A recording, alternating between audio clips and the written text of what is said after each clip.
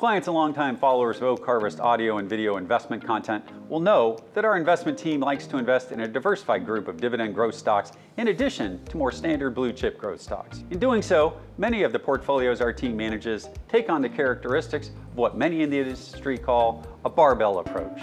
A group of growth stocks paying little to no dividends with specific traits on one side of the barbell or scale, and a second group of more economically stable, slower growing companies paying out some of their excess cash flow back to shareholders in the form of dividends. For this video, I'll break down this barbell investing approach into two separate dumbbells and focus this video solely on the dividend paying investment component, specifically dividend growth compounding companies. I'm Chris Paris with Oak Harvest Financial Group in Houston, Texas, and welcome to our weekly Stock Talk podcast, keeping you connected to your money. Before we get into this week's topic, please take a moment to click on the subscribe button and click on the notification bell so you'll be alerted when our team uploads our latest content. We do have a new location for our Oak Harvest investment-oriented content. You can find it by typing Stock Talk with Chris in the Google search window, or by going to Oak Harvest YouTube channel and clicking on the drop-down tab labeled Channels and clicking on the Stock Talk with Chris. As Troy, Charles, and I discussed on our February 22nd YouTube live stream,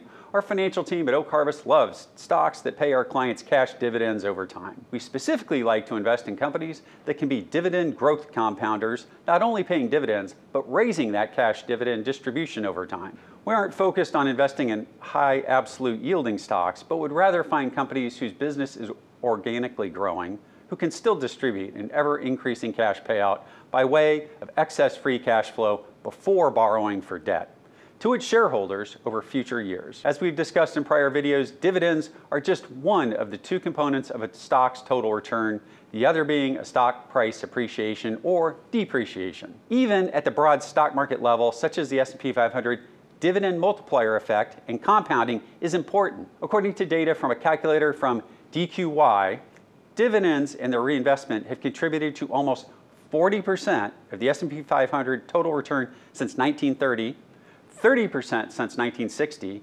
25% since 1980, and even 30% since the top of the dot-com bubble, which includes the roaring 2010 through 2020 period, where FANG growth stocks paying little to no dividends led. You can find a link to this fabulous calculator in the description below. Here's the summary from the data post-World War II era, September 1945 through 2022, which also shows dividends accounting for about 33.5% of the market's total compounding return. It's quite the powerful calculator showing dividends and their reinvestment makes sense even at the passive index investing level. Here's a visual of the DRIP returns, that's dividend reinvestment effects, of compounding in a boring S&P 500 index the last 40 years since 1982. Reinvesting dividends back into the index would have enhanced your total return by about 25%, or almost 2.5% annually for 40 years. Over 4 decades, that is a massive compounding effect for savers and retirees.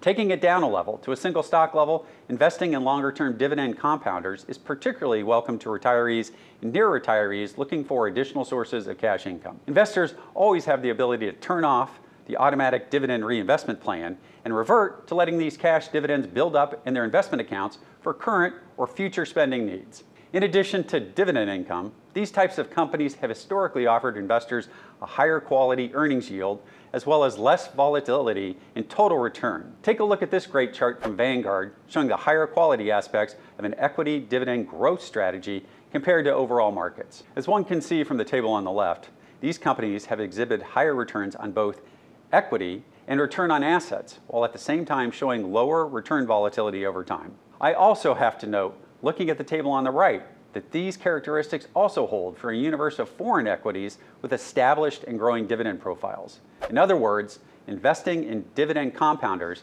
has also been a profitable risk-return strategy in overseas markets over time. However, as we've discussed in prior videos, all dividend yields are not the same. Just because a company pays a 5, 7, or 9% dividend doesn't make it better than one that's paying only 2, 3, or 4%. Hence, our focus on sustainable dividend growth, not absolute yield levels. In fact, our research, as well as the likes of Vanguard and others, show that on average, the group of stocks yielding the highest level of dividends are most often value traps, not value stocks. Check out Vanguard's stats on value and yield trap. Remember, investors, when one invests in equities, we should be looking at total return.